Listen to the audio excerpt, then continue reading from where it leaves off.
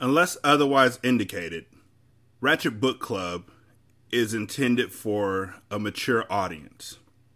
Viewer discretion is greatly advised.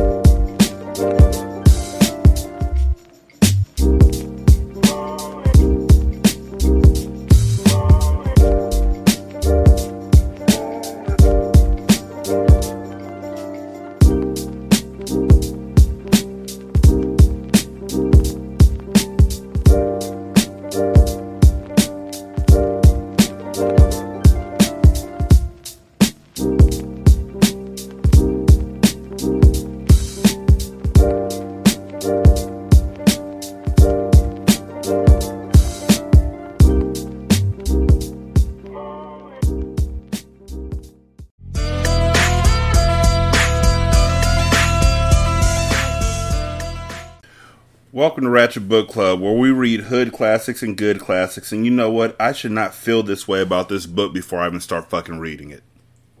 I really shouldn't. It might be a brand new day and something good might happen, but god dog it, that last book. If you couldn't tell by the music, we're back to The Cartel. This is The Cartel, Book 3. Because you see, the entirety of Book 2 was all a dream. All the rape, all the murders, all the hangings, they were all a dream. A dream sequence. Which means that, to go down the list, Mecca's still alive. Mattia's still alive. Mia Moore is still alive. Breeze is still alive. Fabian is still alive. And she comes to Fabian whooping her ass, which means everything that happened before was all for naught. That whole backstory, everything they told us. Murder is probably still in jail. We don't know. But what I do know is that if any of the shit from that second book carries over to this book, I'm gonna be fucking furious. Gonna be so mad. How in the fuck does she have a dream sequence inside of a dream sequence where she recapped her life? How does that happen? What kind of Inception shit is this? I'm gonna be so mad. I can't even describe it.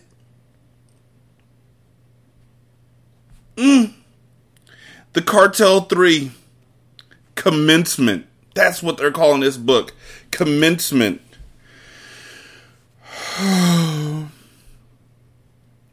By Ashley and Jaquavis.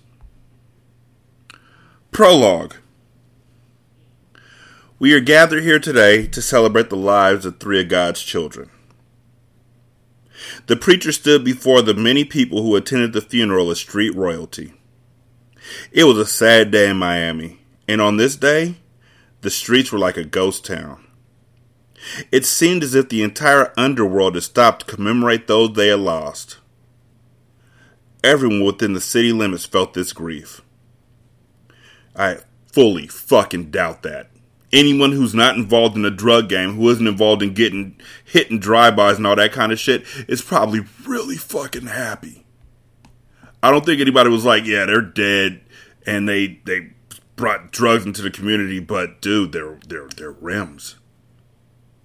Did you hear the music they were playing? They had the newest stuff from like New York. Their clothes. Fuck, I'm already back in. The lives of 3 street legends have been destroyed, and grief overflowed in the ceremony as 3 silver-plated coffins sat side by side with an array of flower arrangements around them. It was a bright sunny day, and it seemed as if God shone his light down from the heavens to make that hard day seem a tad bit better for the mourning attendees. It was a triple funeral to bury the last of the Diamond family. Breeze, Carter, and Mecca. The fuck? Okay, sorry. The cartel was no more. and it was the last chapter to what was named one of the biggest legacies in Miami's underworld history. Their story was legendary, ruthless, and most of all, classic? Many people were in attendance, but the most important guests were not there to pay their final respects. They were there to confirm that the last of the cartel was deceased and about to be buried into the ground. Robin and Aries were in attendance because Robin didn't die either. Dream sequence, remember. Robin and Aries were in attendance, draped in all-black dresses with big shades on to keep a low profile. Murder also sat beside them. What the fuck? The demise of the cartel was bittersweet for him, and he gritted his teeth tightly as he thought about Mecca and the missed opportunity to personally kill him on Mia Moore's behalf. Nevertheless, Mecca was dead, and that would have been enough for him. What? Emilio Estes, Lena, and Monroe Jr. were also in attendance, mourning the loss. They were the only people left alive who could sit on the front pew reserved for family. Although far removed from the Diamond legacy, they were the last of a dying bloodline. There was an eerie feeling in the air, and everyone there could sense it. As the preacher held the Holy Bible tightly in his hand and read from the book of Psalms, a stretched limo with tinted windows rolled up slowly about 50 yards away from the service. Many people didn't notice it, but the trained eyes were glued to the approaching vehicle. Emilio Estes looked back and saw the limo pull up, and he watched as it came to a slow stop. Estes knew exactly who it was. It was the crew responsible for the very funeral he was at. Emilio, being in his mid-60s and not willing to step back into the streets, conceded defeat and pulled his white handkerchief from the top pocket of his suit. To many, it looked as if Emilio was just removing a hanky, but veterans of the street game knew what that small gesture meant. Emilio wanted the bloodshed to stop, and signaled that he would not retaliate. The war was finally over, and the cartel was no more. Literally, he was waving a white flag. It was officially the cartel's last chapter. Niggas are gonna have to explain to me what the fuck Murder's doing there. If that was all a dream sequence, what the fuck are Robin and Aries doing there? Shouldn't they still be back in LA? If that was all a dream sequence, like you literally said? Why the fuck are they there? Shouldn't they... You know what? Chapter 1. Bad girls die slow. Fabian. The blood in Mia Moore's eyes blocked out the image of Fabian standing over her, and her shallow, desperate breaths drowned out all sounds in the room. Death loomed over her. She knew it was near. The chill in her lovely bones was every indication that her life was slipping away. A breathless Fabian stood over her. Her tormentor, her grim reaper, leered at her menacingly. The smug grin on his face sickened her as her heart filled with hate for him. It pleased him to watch her die. It was vindication for the hell that she had put him through once. And she knew that the lifestyle that she had led ultimately determined the cruel way in which she was about to die. It was a law of nature. She had taken more lives than she could count, had destroyed too many families to remember, and her heart had turned cold so long ago that she didn't even care. Now, it was her turn. This was her fate, her karma, and because she had pushed away everyone who had ever cared for her, no one would even know that she had disappeared from the face of the earth. Most people in her position would repent. They would beg for their lives or feel regret for all of the events that had led up to this torturous moment. But Mia Moore was not most people. Her hard shell had not cracked, and even the most gruesome pressure, she still had to maintain some form of control. Fabian wanted to see her break down. He had done everything that was physically possible to get her to give in. Her face was badly disfigured, her fingernails pulled from their nail beds, and her bones crushed and broken. But still, not one tear had fallen. She had passed out many times, but that was a physical response to the pain. Crying was controlled by her mental state, and that was one resolve that was too strong for anyone to conquer. "Bitch, you're gonna beg me for your life," he seethed as he circled her, sweaty from his ruthless assault on her. He lifted his hand and backhanded her with the butt of his gun, causing her neck to snap violently to the right. Mia Moore bit her tongue to avoid screaming out in agony. She wouldn't give him the satisfaction of seeing her so weak.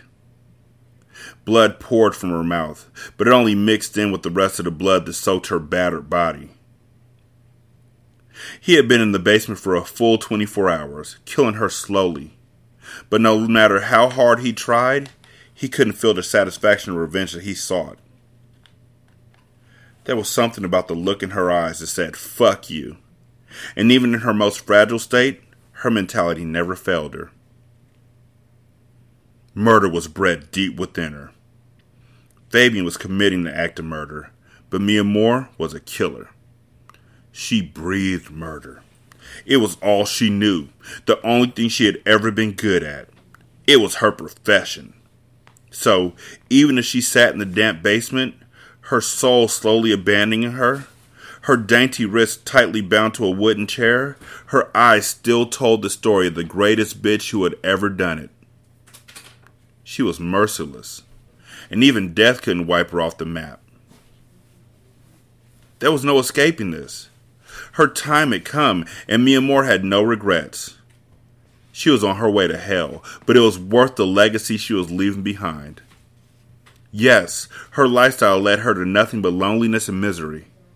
She had loved 2 men in her lifetime, but it never had room in her world for either of them. They would have never understood how she lived or the things she had been through, and because of this, she had never fully given her heart to another, even though she said she did in the last book, but it was all a dream, you know. She had given up so much in order to reign terror in the streets, and to her, it was worth it. If she had chosen to play wifey to men like Murder or Carter, people would have forgotten an ordinary young woman named Mia Moore. She would have been lost in their shadows. So she had chosen something much greater. She had chosen a life of murder for hire, and now, even after her death, her name would resound loudly in the streets. Her small feet will leave huge shoes to fill in the game. Legend of her notorious wrecking crew, the Murder Mamas, will ring true for years to come. She had made sure that no one would ever forget. Every new hustler coming up in the game would eventually hear the story of Mia Moore, and she will forever be notorious now. The sound of the basement door opening and the heavy thud of boots descending the staircase announced a new presence in the room, causing Mia Moore to lift her head weakly. Anxiety made her heart gallop as she watched a cool, calm, and freshly dressed Mecca saunter down the stairs. A machete hung from his hand. "Damn, nigga, you ain't done killing this bitch yet? This shit make your dick hard?" Mecca cracked, knowing that an erection would never be possible for Fabian again, thanks to Mia Moore. "I wanted this bitch to hurt like I hurt. Bad girls die slow," Fabian stated. "I just want to hear this bitch scream before I kill her." Mecca's eyes opened wide in surprise as he looked around the room at the carnage that Fabian's torturer produced. "You done used every trick in the book and you still can't make the bitch holler?" "Bitch ain't human, fam," Fabian replied. Mecca chuckled mockingly as he shook his head.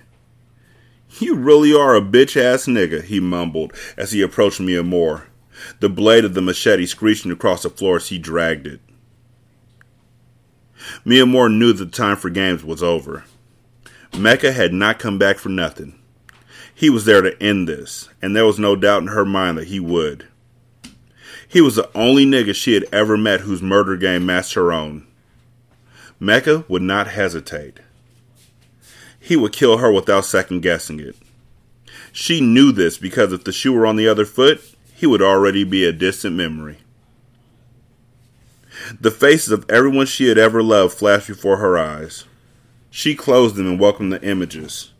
Murder, Anissa, Robin, and Ares. They were all a part of her final fleeting thoughts. But the face that stuck out the most, the last person she thought of, was Carter Jones. The love of her life. Wait, what? They literally just said a page before that she never truly had room in her world for either of them and never opened up her heart, fully giving her heart to another, but that was the love of her life.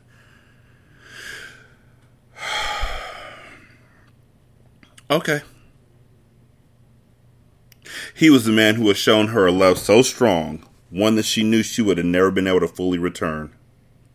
As much as she loved him, she did not deserve him, and he did not deserve the tyranny that she had brought into his life. What the fuck? She had played a cat and mouse game with Mecha for too long. Now it was time for the charade to end. The scent of Mecha's Issey Miyake cologne invaded her senses as he bent down near her ear. Miyamore's eyes remained closed as Mecha took in the image of her. Seeing her this way was poetic for him. A beautiful demise for an ugly situation. The two of them could never coexist. Her day of reckoning had come. My man here feels like you owe him something. Now, I have a proposition for you. I think you've learned your lesson. I'm not usually a forgiving man, but if you apologize to Fabian here and you admit that you can't fuck with me, then I won't kill you. I'll let you go. As long as you leave Miami, my city, Mecha whispered in her ear. He wasn't a nice guy and didn't even imitate one well. He knew that he would never let Miyamore live, but he wanted to hear her apologize. And he wanted to hear her admit that she was beneath him, that he held the power, that only he could determine whether she lived or died. Miyamore bit into her inner jaw because she had never hated anyone more than she hated Mecha Diamond. And there were so many emotions pulsing through her body that she couldn't stop the hot tears from falling down her face. See?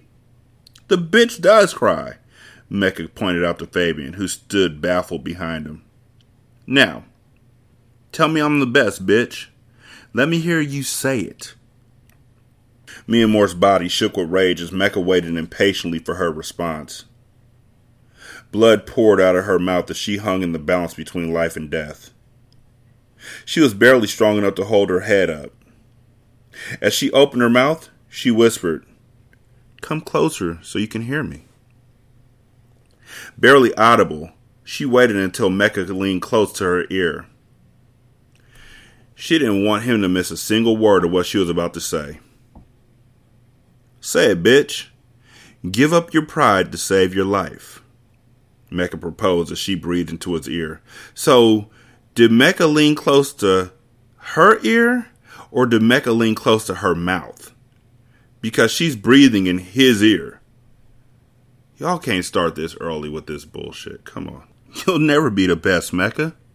Because I'm the best. You can kill me, but it'll never change the fact that I took everybody you ever loved away from you.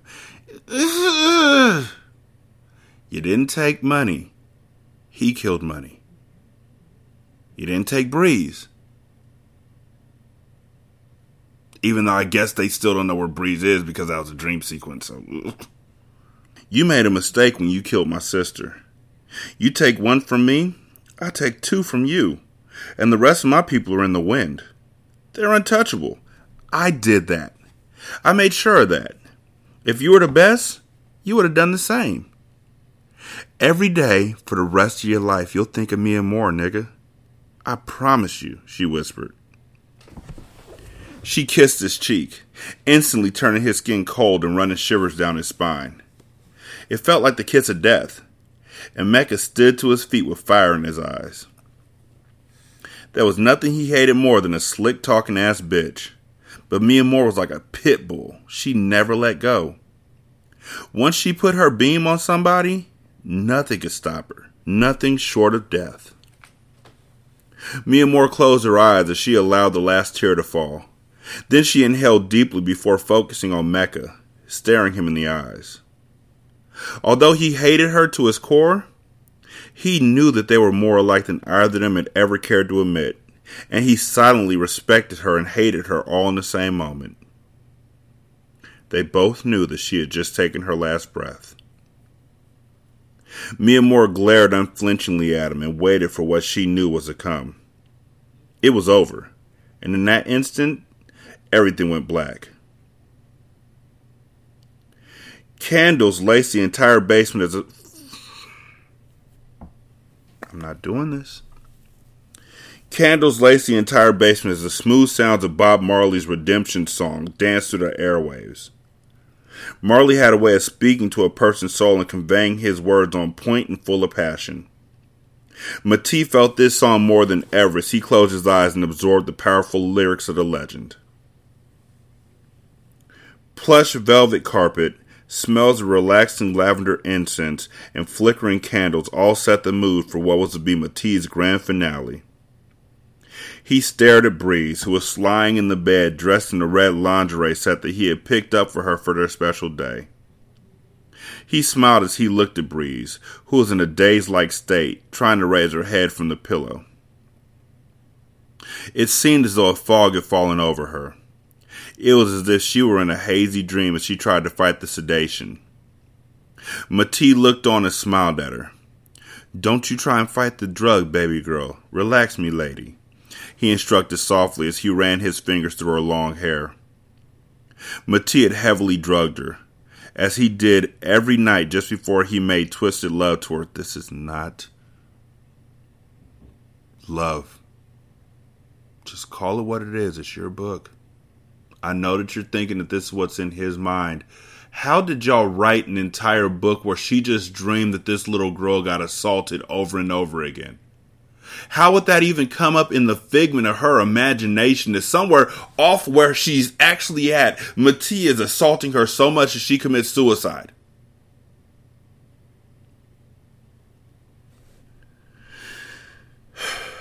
In Matee's demented mind, Breeze Diamond was his woman, and he had fallen deeply in love with her over the time that she had been in his clutches. Breeze played the role to the T as she pretended as if she were off point. But unbeknownst to Matee, Breeze was as clear-headed as she had ever been. Uncharacteristically, Matee had taken his eyes off Breeze while giving her the drug. Breeze saw an opportunity, and took it by quickly spitting out the pill and pretending as if she had swallowed it. She was just waiting for the right time to make a dash for the stairs that led up to the main floor of Matee's home. Matee was completely naked and ready to lay down with Breeze for the final time, because he had planned for that night to be their last. As soon as he turned his back, I'm going for it, Breeze thought as nervousness overwhelmed her and her hands began to tremble. Matee turned his back and walked over to the table where the nickel-plated .45 was placed. He was going to shoot Breeze in the head just before he took his own life. In his mind, it was a sure way for them to be together forever. Nevertheless, Breeze had another plan in mind. She was going to break away from Matee, or die trying. Breeze waited patiently for the right time to make her move and dart for the steps. As soon as Matee's back was totally turned, she took off running as fast as her petite legs would go. She hurriedly skipped 2 steps at a time, trying to climb to the top. "Breeze!" Matee yelled as he heard the commotion and saw her take off. He quickly took after her, remembering that he hadn't locked the door that led to the main floor. "No!" he yelled as he gave chase up the stairs with the gun in his hand. Breeze sprinted full speed and burst through the door. Her heart began to pound heavily as she was hit by the rays of the sunlight shining through the blinds. It had been so long since she had seen sunlight that it was like a punch to the face. Breeze quickly shook off the initial shock and darted out of the basement door, desperately searching for a door to escape the spacious home. Right, because she dreamed that Breeze broke out of his compound and ran out into the jungle that she had never seen before and got bit by a black widow in the jungles of Haiti, and then got dragged back into the house, and then got dragged to the nurse's office doctor's office, they switch back and forth, that just happened to be in the town. She dreamed all of this without ever seeing it, and to quote OG Mako, "Bitch, you guessed it." She was right. God damn it. Breeze quickly shook off the initial shock and darted out the basement door, desperately searching for a door to escape this spacious house. As she frantically ran through the house, Matee was right on her heels. Breeze knocked over lamps and chairs, trying to evade his clutches and buy herself more time. "Please, let me go," Breeze pleaded as she approached Matee's front door. But it was to no avail. He had 2 deadbolts. She tried to unlock the door quickly, but by that time, Matee had caught up with her and grabbed her from the back. Breeze kicked and screamed, but Matee's strength was too much for her to match. He wrestled her to the floor, and that's when the tears began to pour from Breeze's eyes. She knew that she was about to die. At that very moment, she lost all hope, and her soul no longer belonged to her. It was Matee's. Matee pointed the gun at Breeze's head and prepared to pull the trigger. "Chew will forever be me lady," he said as he pressed the barrel to Breeze's temple. Breeze closed her eyes and tried to brace herself for the impact. "God, please have mercy on my soul," she whispered just before the boom. It wasn't a boom from the gun, but from the sounds of items falling from Matee's walls and cabinets.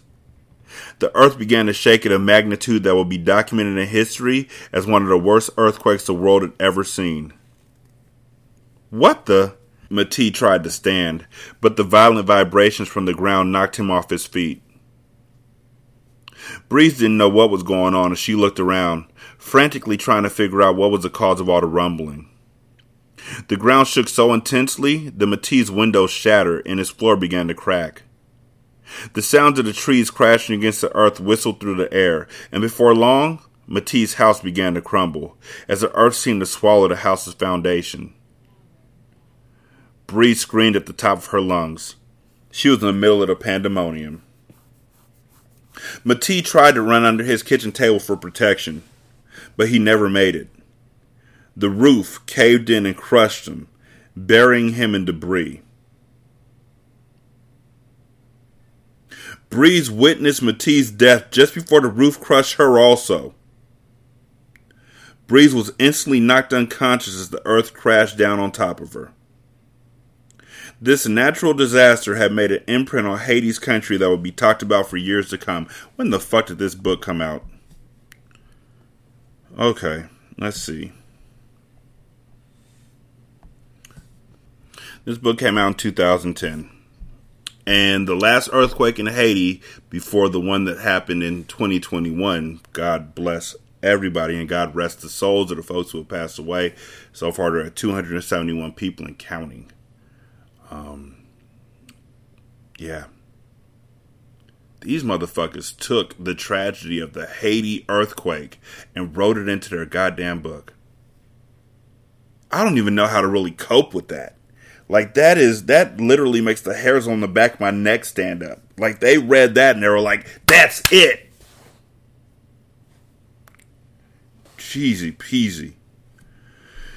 Carter walked through the cell block with a folded blanket and thin pillow in his hands. 2 guards escorted him to his cell as the sounds of the rowdy inmates echoed through the corridor.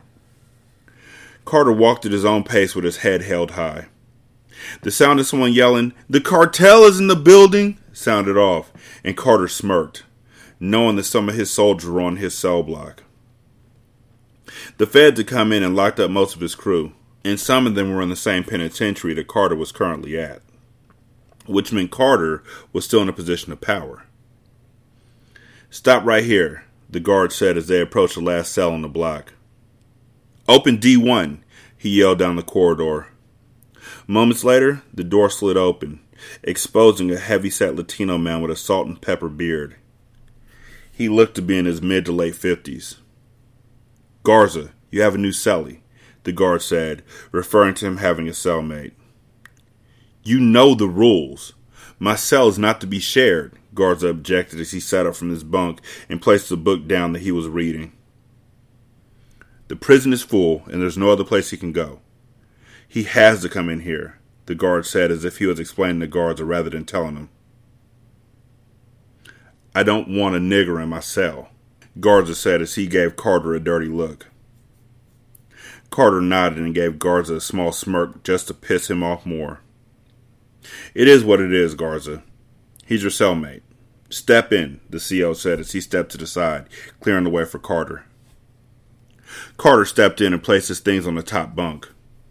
Moments later, the guard yelled for the cell to be closed and the door slid shut, leaving Garza and Carter alone in the small room. Don't get comfortable. You won't be in here for too long, Garza said as he sat back on his bed and focused on his book. Carter hopped on his bunk and ignored Garza's comment, not wanting to make any enemies so soon. He smirked and shook his head, knowing that Garza didn't realize whom he was talking to, or the power that Carter had. But the truth was that Carter didn't realize the power and connections that Garza possessed. Robin walked into the crowded courthouse. Her expensive pencil skirt and matching crop jacket with a ruffled top gave her a professional appearance that allowed her to blend in with the lawyers and officials that filled the building. She smiled at the security guard at the entrance as she placed her briefcase on the conveyor belt and then stepped through a metal detector. With her Hermes briefcase in hand and a cardboard tray of Starbucks in the other, she seamlessly bypassed security. Her 5-inch heels click-clacked across the wooden floor, her steps so precise that one would think she was on a runway. She slipped into courtroom A. She peeked at the schedule and noticed that the next trial would not take place for another hour. It was more than enough time to handle her business and disappear. Just as she suspected, the stenographer was a light-skinned young woman with cute features. The presiding judge had a thing for young black girls. Robin walked inside and smiled humbly at the girl. Hi, I'm Vanessa. I'm the new stenographer for Courtroom B. I'm supposed to be training underneath you today, Robin stated.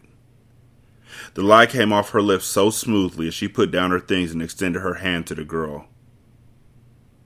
Oh, no one told me I was supposed to be training today. Well, the girl seemed to be put on the spot and completely unprepared for the task at hand. I think they said they were replacing girls because of them being ill-prepared, Robin added slyly as she watched the girl's eyes grow wide in concern. Right. Of course. I remember now. The training session today. I'm Melissa, she said as if she had suddenly remembered. Robin smiled and grabbed one of the cups of coffee. Well, Melissa, it's nice to meet you. I can't get through my day without my morning cup of coffee, Robin said as she extended the cup to the girl. Consider this as a student bringing the teacher an apple. It's my way of sucking up on the first day. Melissa accepted the coffee and nodded towards the chamber doors. You better go introduce yourself to Judge Morrell. That's who you should have purchased coffee for. He's the one to suck up to, Melissa stated playfully. Robin winked and replied, So I've heard. She then made her way to the large wooden door and knocked lightly. Come in, she heard the judge say, and she slid inside the plush, prestigious office. The middle-aged white man looked up at her from his desk. How can I help you? He asked. I'm Vanessa Riley from the district attorney's office. I'm here to drop off some motions from our office, Robin stated, making up another lie on the spot. She had been doing this for so long that it was nothing for her to switch personas. Lies were more familiar to her than the truth. Let's see them, Miss Riley, he said as he gave her his undivided attention.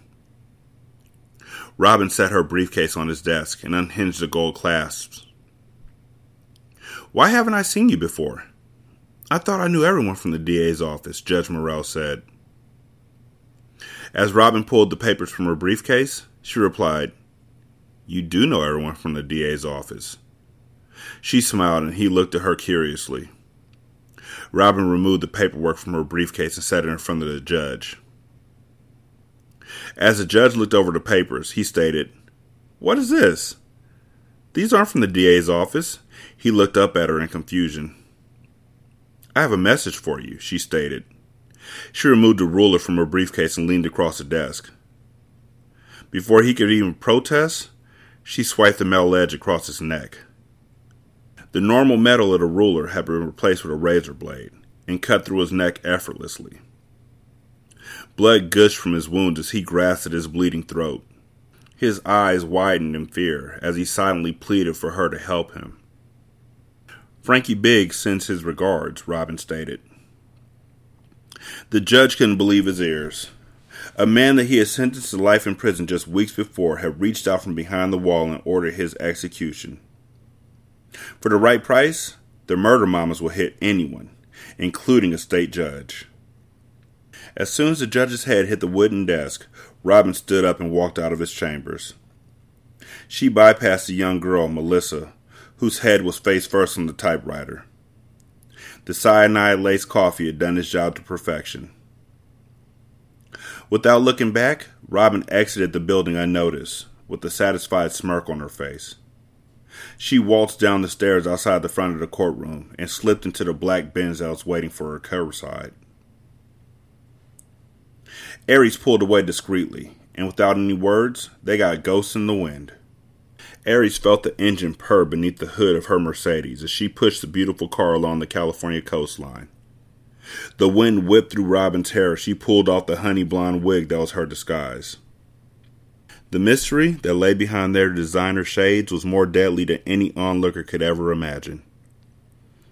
Business was good as usual. After the tyranny that had taken place in Miami, they had started anew in the City of Angels. There was more money to be made on the West Coast than they had ever encountered before.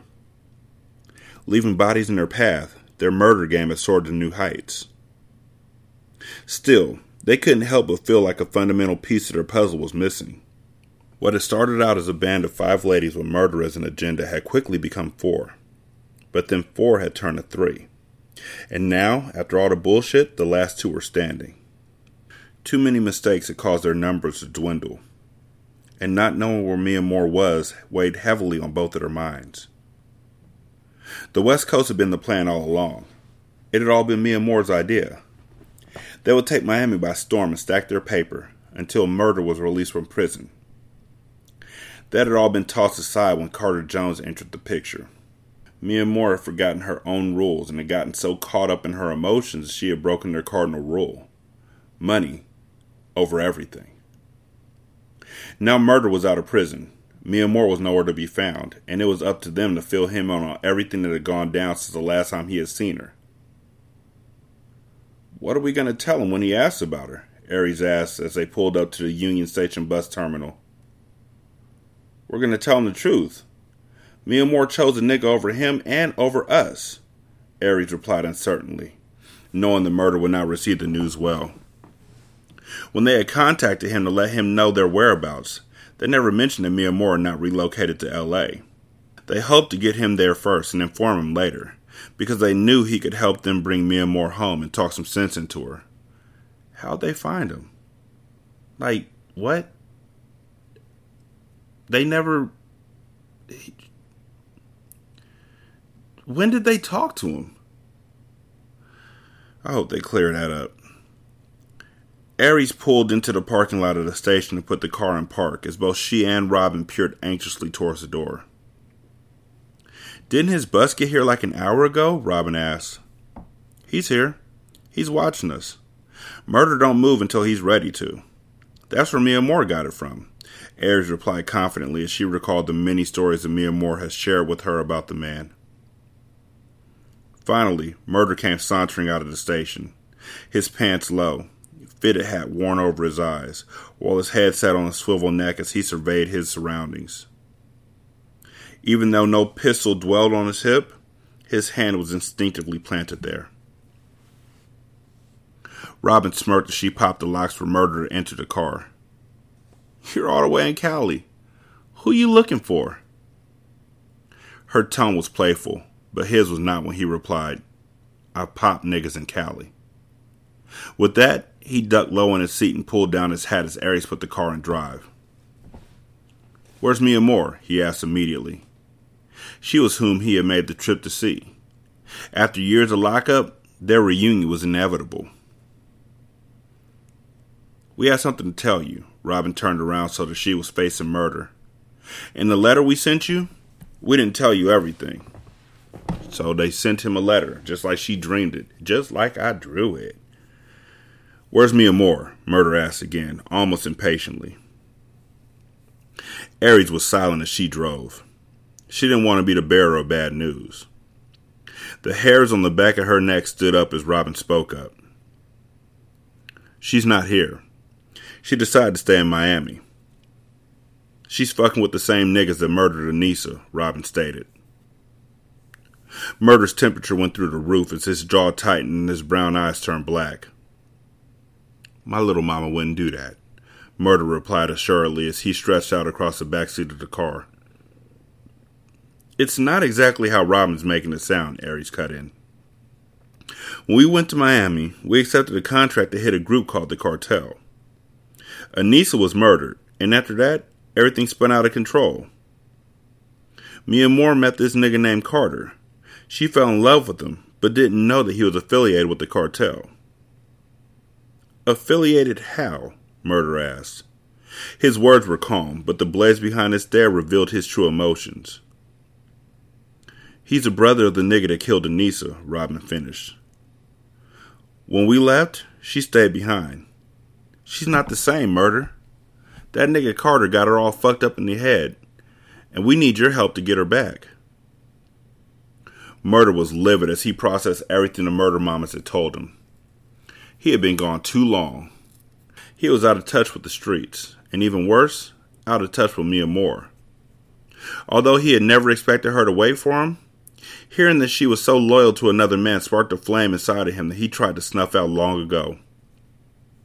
He was ready to go retrieve Mia Moore, and anyone that stood between them could get it. They rode in silence until they reached a condo that Robin and Aries shared. As they walked up their walkway, they immediately noticed that things were not as they left them. The curtains in the living room window had been shifted slightly, and the piece of clear tape that they had put on the top of their front door had been ripped in half, indicating that someone had come in or out of the condo. Aries put her finger to her lips and pulled out her 9mm pistol as she stepped into the condo first. Their place was untouched. Nothing was out of place, but they knew that someone had crossed their threshold. They filtered through the place, going in separate directions, until every room had been checked. There's nobody here, Murder stated. But somebody's been here, Robin stated as she finally noticed a medium-sized packing box that sat in the middle of their kitchen island. She picked it up, and Aries gasped as she noticed the blood-stained bottom. Robin, she said as she pointed at the red color. Murder walked over to her and removed the box from her hands. He opened the box, and when he noticed what was inside, his stomach folded, causing him to bend over as if someone had punched him in the gut. What is it? Aries asked in a panic as she watched Murder's reaction. Tears filled Robin's eyes as she shook her head back and forth in disbelief. She ran to the kitchen sink as the contents of her stomach erupted from her mouth. What the fuck is it? Aries asked again as she stormed over to the box. Murder stopped her in her tracks as he wrapped one hand around her throat. Why did you leave her there? He asked. You should have never left her in Miami, he stated, his eyes ablaze with anger. The mixture of devastation and rage that twisted his features told Aries all that she needed to know. She violently slapped his hand away from her neck and rushed over to the box. Her heart felt as if it shattered into tiny pieces when she saw the severed hand that lay inside.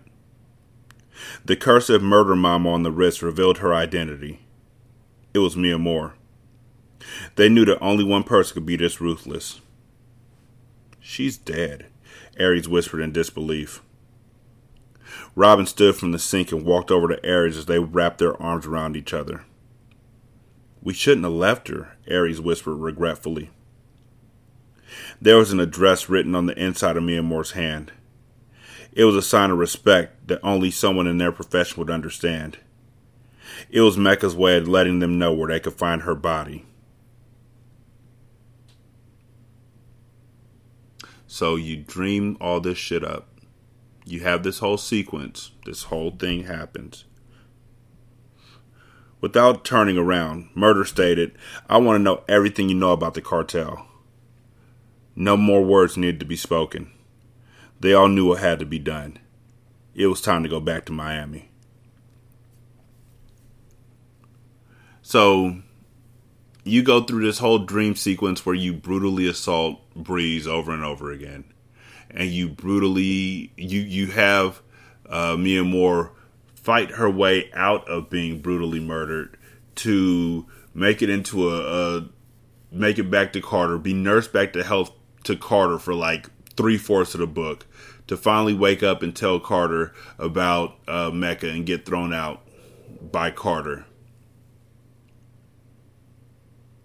So then in the first chapter of the next book, you can have Mia Moore get her hand chopped off and likely probably not murdered, because that's how this book works, but get her hand chopped off and have Breeze get killed by the earthquake in Haiti. That's what your choices are. That's what you decide to do with the very first chapter of your book. It's kill the women again.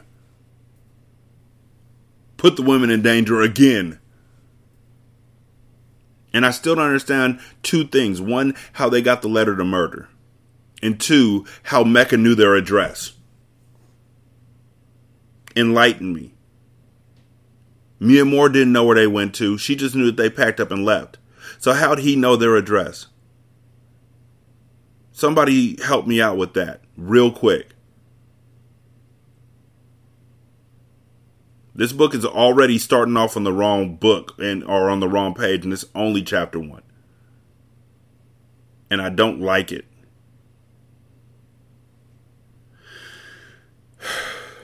(916-633-1537). Wretched and Ratchet at gmail.com. Ratchet Book Club on Twitter. Leave a review at podchaser.com. You can leave a review for the episode and for the show as a whole. You can also leave a review on Apple Podcasts and on Stitcher. Become a Patreon member at patreon.com/single simulcast. Buymeacoffee.com/sscast. You can, if you're on Good Pods, you can leave a tip at goodpods.com or on the app. Mostly, it's on the app. Thank y'all so much for walking with me back into this quagmire. I really do appreciate it. Thank you so much for taking your time out to listen. I greatly appreciate it. Y'all be good. I'm gonna holler at you later. Peace.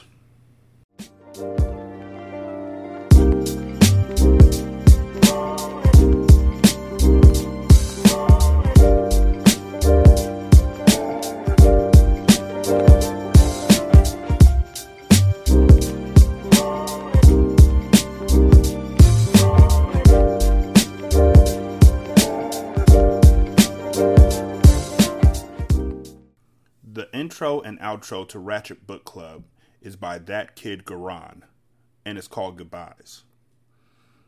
You can email him at tkgbeats94@gmail.com for more information on how to lease this beat. This is Single Simulcast.